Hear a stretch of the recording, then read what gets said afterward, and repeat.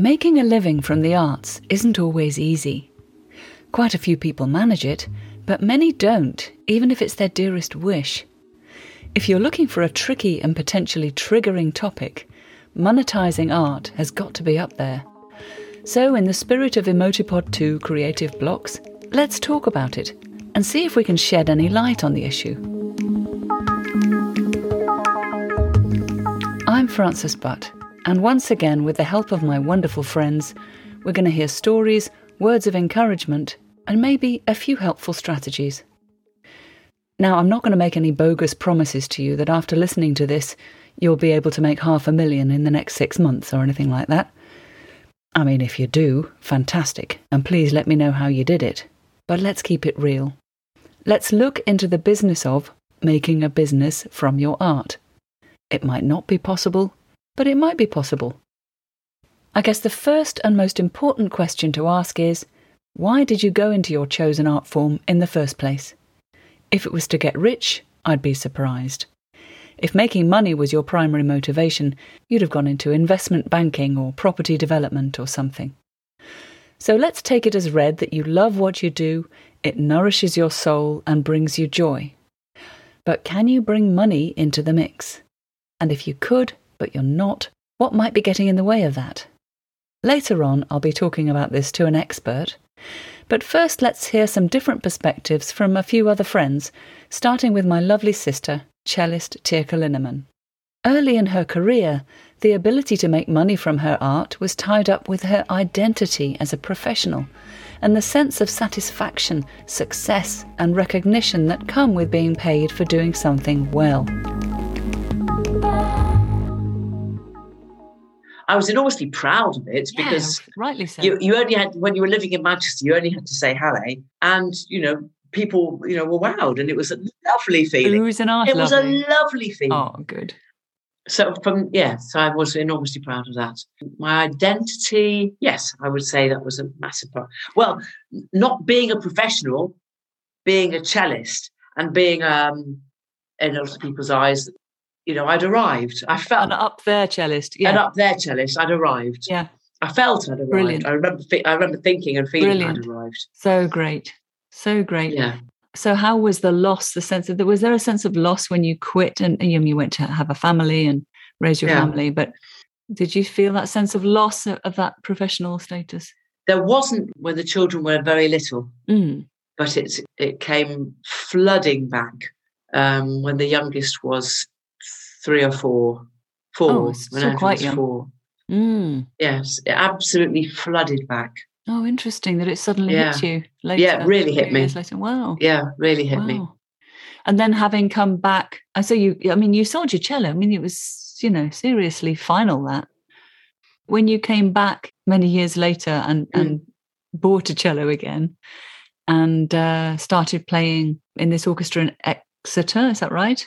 Yeah. Is that what What was important to me was that I was playing my cello. I was of course. really, really thrilled to be playing orchestral music again. So ultimately, playing was the most important thing for Tjerke, paid or not.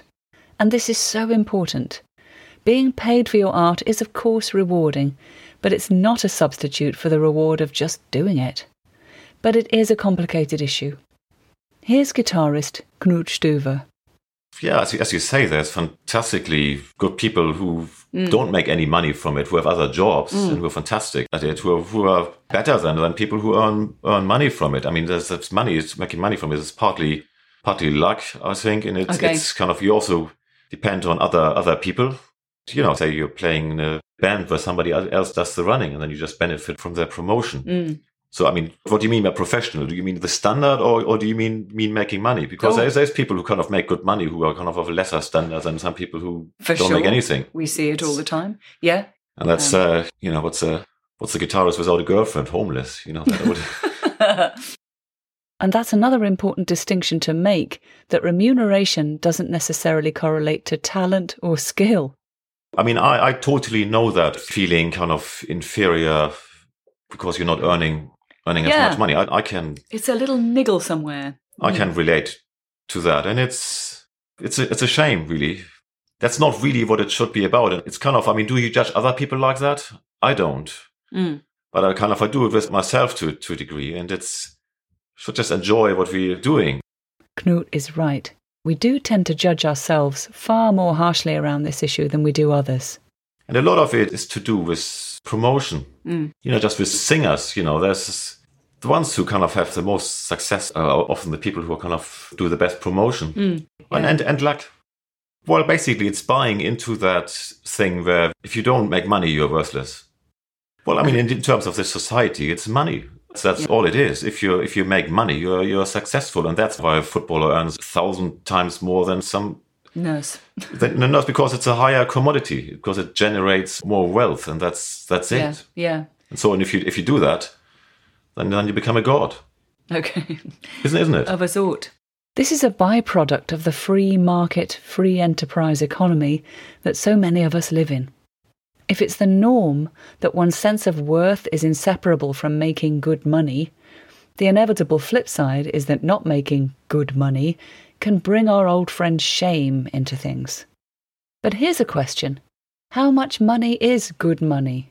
Or just enough money? Who gets to say? But certainly living on or below the breadline makes it more difficult to do many artistic things, because many of them incur a cost. And you need a reasonable income from somewhere. But for music producer Amos Childs, there isn't the stigma there might once have been about subsidising his art. I think it's probably not even really a stigma anymore, to be honest. No, unless in certain very judgmental circles or whatever. But I think just because of the nature of how everything is now and how hard it is to make a living just doing music. Yeah.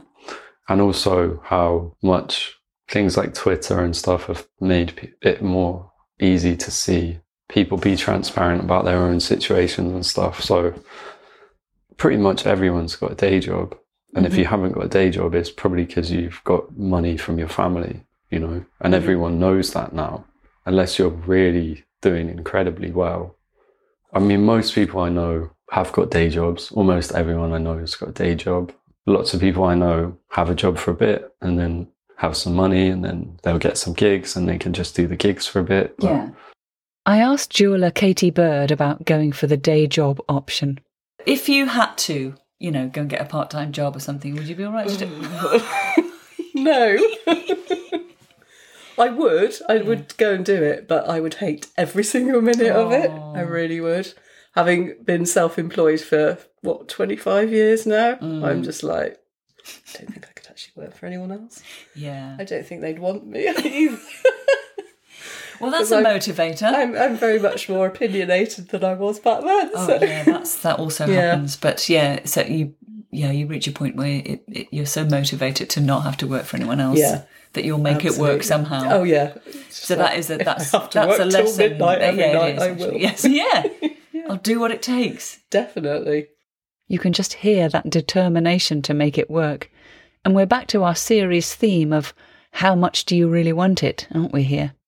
And I had so many people saying, I can't make money from making jewellery.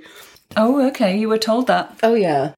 They love to tell you that. Oh, God, yeah. It's just like, when are you going to get a proper job? It's just like, this is my proper job, And, yeah, it's hard work and you have to keep the momentum going. Yeah. But if you're charging correctly and you're getting enough work in, then you'll get to the point. I'm still working to that point to be completely self-sufficient. When you started, did you have a pot from something? I had quite a bit of savings. Yeah, so you so you set up out of your savings, you investing in materials and tools and things. Absolutely. So you needed your nest egg and to my start. living expenses as well. And the COVID sort of period was mixed because I did get a grant, which was nice, from Goldsmiths. Yeah. Which kept me going for a bit. And then I had lots and lots of work in. So it just tied... And obviously you're not going out anywhere, so you're not spending very much money. Yeah. Only on materials, and you're not doing fairs, you're not doing anything. So there's no outgoings that way either. Yeah. Oh, well done for getting through that, because there are artists I know who had no work. And performing artists, I mean, that's tough times. So, absolutely. No, well done. I mean, luckily for me, I just kept sort of putting stuff out on, Instagram, and also repeat customers came back and said, "That's my 50th birthday this year and I'm not going away now, so I'm going to spend loads of money on myself." It's just great. like, brilliant idea. So, Yeah, silver lining. Yeah. Literally. Yeah. Or gold. Yeah. Now it's time to hear from university lecturer and money mindset coach Rushana Husainova. There's a bit of dropout in this Zoom recording, so bear with us. But I opened our conversation with the plaintive cry, "I'll never make any money out of this." What are your thoughts? Well, this is really interesting. A real thing a lot of us feel, and especially a lot of us who decided to pursue their calling, especially in the arts area. And it's also a classical limiting belief in a way. So we call it limiting beliefs. It's basically something that you believe to be true, and that's in a way, in reality, then holds us back in terms of achieving amazing things. So that's what limiting belief is. And it's interesting to really identify where it's coming from. The first step, we're looking sort of at the past experiences. Right. Maybe it was something that you were, brought up with. Your parents would say something like, "Oh, you have to become one of those respectable professions for living," right? Yeah. And all these art-related things may not be a respectable way of making money, or you may not be able to make money. No one will pay for this, something like this. Right. So as we grow up, we kind of tend to absorb this and hold them as our beliefs. Okay. So the problem with beliefs is that then they're subconscious. So it's really, you may not even know that you have that belief. But then on a conscious reality level, they will then, in a way, dictate how we behave and what we can achieve. Right. So just looking at the past experiences, identifying where that belief is coming from is a first step to really resolving that. Of course, limiting beliefs aren't the only reason for not being able to make money from art. But the old cliche is true, like so many cliches. If you believe you can't, you're right. So if you are harbouring untrue, unnecessary, unhelpful ideas picked up from wherever and internalised, could they be getting in your way?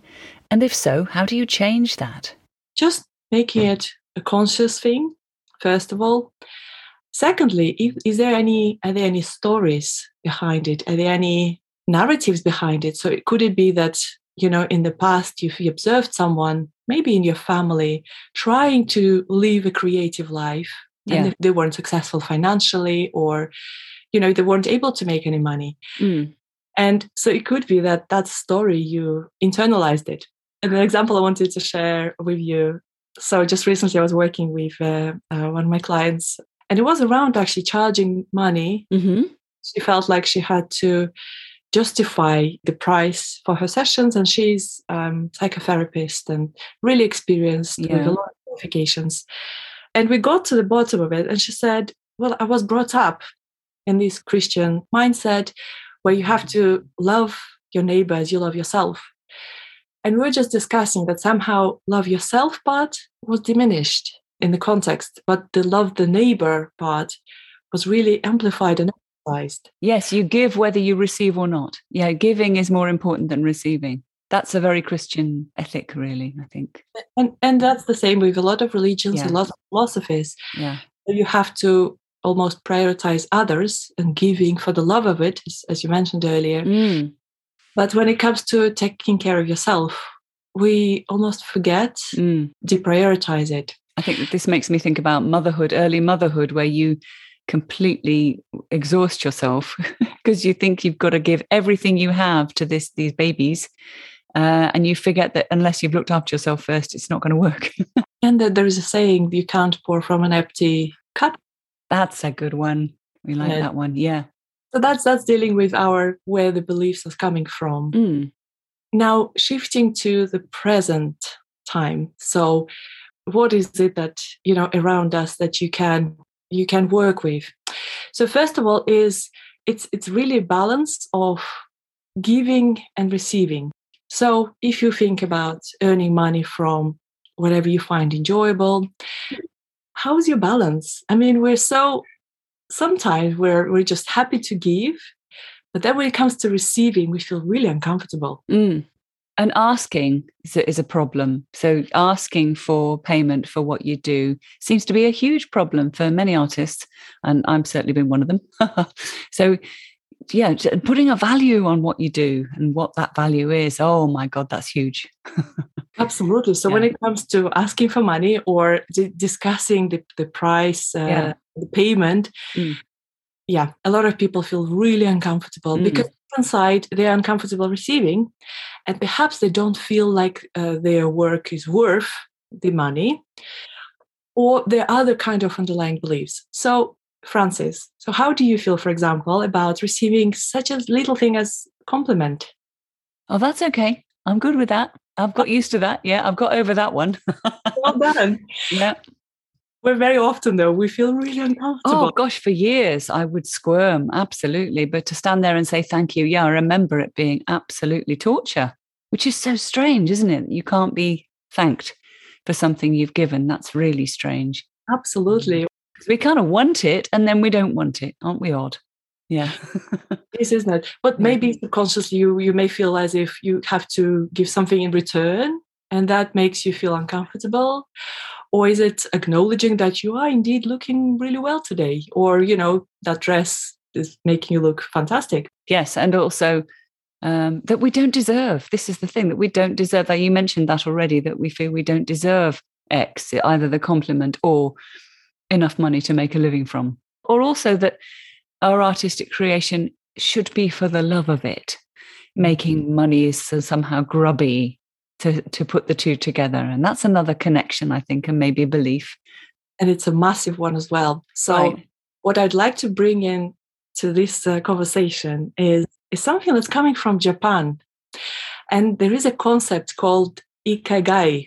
Ikigai, yeah. So basically it says that to live your higher purpose, to really live the life to the fullest of potential, there are 4 things that must come together. Okay. So one is that you do something that you're really, really good at. So it's just, a talent, a natural skill. And there could be several things that you're good at. It could be just one. And it could be something that you're exceptionally good at, or just better than average population. Cool. That's one. So second thing is that it's something that you enjoy doing. Mm-hmm. And when I was thinking about this, I remembered there's a movie called Center Stage. It's about dancers and ballet performance. Mm-hmm. And so there was this one character who was exceptionally good at ballet technique. And in a way, she was pursuing that because of her mom's failed dreams, because she didn't have the ability or the... But her heart wasn't in it. So it could be that you got this talent or this amazing skill or aptitude, but you just don't enjoy it. And you don't love it. Yeah, you need to love it. Yeah. Absolutely. So it has to be something that you love. Right. What you love is not the same thing as what you're good at necessarily. And so that's 2. The third thing is coming from actually making money. Yeah. Okay. Right. Yeah. And it's fine. So remember that all things coming together contribute to living. It is permitted. Yeah. Permission is another one, isn't it? Yeah. Yeah. And the final thing is something that brings value. So now value can be totally different. It could be something that saving life, improving life of society or your community, or it could be something quite small. Just contributing to discussions around something meaningful to your really small community of maybe 5 members. Oh. It could be massive, or could be really small, it could be really direct or indirect, and that's absolutely fine as well. So when these 4 things come together, then that means you found your calling. And it's almost promoted, not just permitted, it's almost promoted that you do something that you're good at, you enjoy, and you receive money for it. Benefiting from the thing that you bring of value to the world. That makes good sense, actually. Absolutely. Your creative practice doesn't need to bring world peace, win a Nobel Prize, or make £1 billion to have these 4 ingredients of Ikigai. what you love, what you're good at, what brings value of some sort, and what you're paid for or rewarded for. And another aspect to this around giving yourself permission to charge money is that if you're comfortable when you accumulate certain amount of wealth, or if you're financially free, you don't need to worry basically about money coming in. And if you allow yourself to receive money, then you're in a better place to produce even better products. You don't worry about that. You're filled with the energy of your creative energy. And then if you're wealthy, imagine if you're a wealthy business person or artist, amount of help, support, charitable giving you can make, or even lobbying, you can contribute to really meaningful causes. It opens up your options a lot, doesn't it?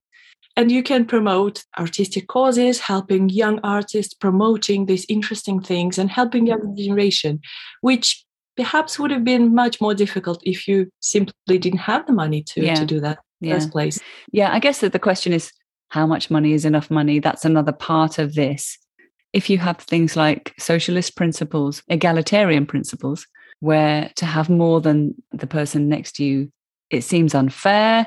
So then you become a bit tortured about receiving possibly more or having. But what's enough? What's enough for you, I guess, is the point. What do you need to do what you want to do and to thrive and to shine, I guess?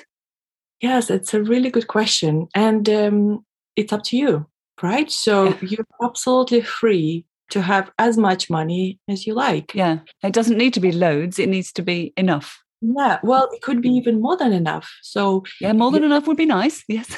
And you have permission to have more than enough.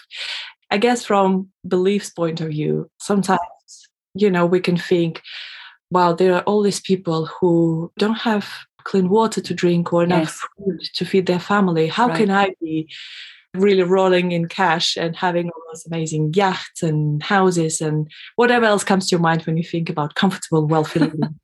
Right. Maybe not the yacht, but yeah. Individual. And Could be, yeah. But by staying broke, you are not helping the other person who is also broke. Yeah. You can, as we just discussed, initiate all these charitable givings and projects and initiatives to help and support others only by becoming comfortable financially yourself. Very helpful. One other thing I wanted to mention about this is often when we have any wins, even small wins, we just neglect them. Oh yeah, just that's fine, Yes. That's just a little something thing. Yes. That's not helping us either, is it? Yes, yeah. We forget to celebrate. We forget to be grateful. Yeah, and when something not so helpful or negative happens, we'll really be upset. We'll feel bad about ourselves and our effort. When something good happens, we forget to celebrate. And I say celebrate, I don't mean partying or opening a bottle of champagne, but just acknowledging, patting yourself on the back. Yeah. And it's in psychology something called savoring the moment. And it's not narcissistic or diva-like to do that. You absolutely have the permission. It's your obligation almost. Yeah. Enjoy little wins and big wins. Yeah. It's a disrespect to the win, I guess, to not be grateful for it or to not appreciate it. Yeah, absolutely. Yeah. And just looking for the future. So we touched upon this idea of how much is enough? How much do you want? And often we don't know, and that's a problem. And that's where our future planning comes into place. There's a bit of research behind the visualizing part of it. So the bottom line is we need to know what we want and plan for the future. So vision boards, for example, in terms of visualizing is really, really helpful. So first identifying what you want. And you may be familiar with a SMART vision. So SMART is an acronym for specific, measurable, achievable, and timely. So, for example, a goal of earning more money in the future is not SMART because it's not specific, it's not timely, etc. But earning £5,000 of income from this creative endeavor or this by March is quite specific, it's measurable and timely.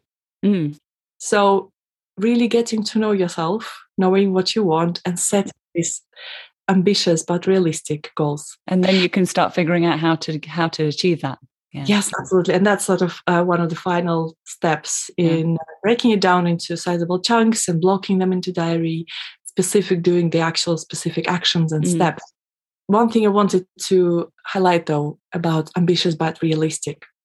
So our brain is very an interesting machine, I would say. So if at the moment all you earn is £20,000 a year, then if you set a goal of earning 2 million, your brain will go, ignore that. That's absolutely possible. Yep. But likewise, if you say, I want to earn 22,000 next year, that's just really not ambitious enough. It has to be something that feels like a stretch, but still feels possible on some level. Yeah. So that's why I say ambitious, but realistic. SMART is a very handy acronym. Specific, measurable, achievable, realistic, and having a time limit. Nebulous dreams don't get you far, but the SMART thing helps make them solid, specific, and actionable. So another thing that we touched upon is the idea of permission to be visible and permission to be successful. Yes. Again, there may be a lot of narratives behind being successful or not permitting yourself to be successful. And we have a lot of limiting beliefs again. So, for example, the one I had and I had to work on was you're either successful and rich, and whatever rich means to you, it's very individual. Yes. Or you have a happy, harmonious family and happy kids. Oh, you can't have both? Wow. Oh, for people, you can have both. This was a belief. Absolutely. Or, for example, just a simple thing is, I think it was a case of one of my kids was poorly and I was deciding whether I should take them to A&E on that night. And it just hit me. It was just that moment. So I thought, oh my God, thank goodness I don't need to worry about paying for taxi. I can just order taxi and take A&E if I need to. Okay. And somehow in my mind, that disassociation happened. Okay. There's nothing common and it's not either or. You can absolutely be financially free and comfortable and have healthy and happy kids. And if it happens that there are some health issues, being financially free and wealthy will just, make it more easier process.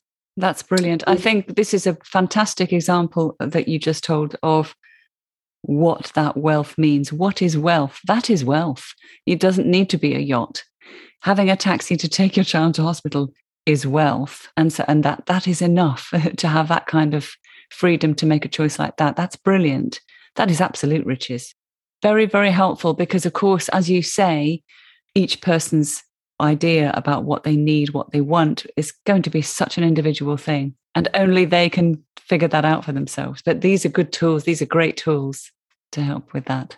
Again, it's very individual, as you said. Absolutely agree with that. For someone, just having designer handbags and very expensive cars is for them. Yeah. For someone, it could be not having to go through the sale all the time and just buy something that they want. Yes. Absolutely individual. Yeah. And a wealthy, successful, happy business owner or person or artist don't need to look a certain way. Yeah. They could be wearing secondhand clothes if it's what they enjoy.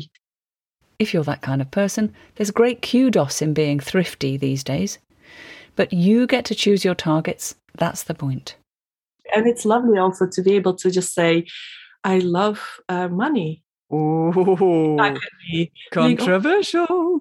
Absolutely. Yes. Oh, no. I actually love friendships and family and, being helpful to people. Yeah. But money helps you do that, right? Absolutely. Yeah. Yes. It's not either or. But that's deep cultural beliefs, isn't it? Money is the root of all evil and blah, blah, blah, blah. It's what you use it for. Of course it is. Exactly. So if you want to work or resolve your limiting beliefs, there are a few things that you can do. So first is bring them up to the surface of your conscious, write them down. So for example, money is the root of all evil. Right. Then the next step is rephrase them into something helpful. So for example, you can, if we look at the belief being money is root of all evil, you can rewrite it by saying, actually, money helps me achieve some meaningful goals in my life. And you just list them all, rewrite them, maybe write them down a few times, put them somewhere where you can see them, and slightly observe the shifts happening in your, the way of thinking.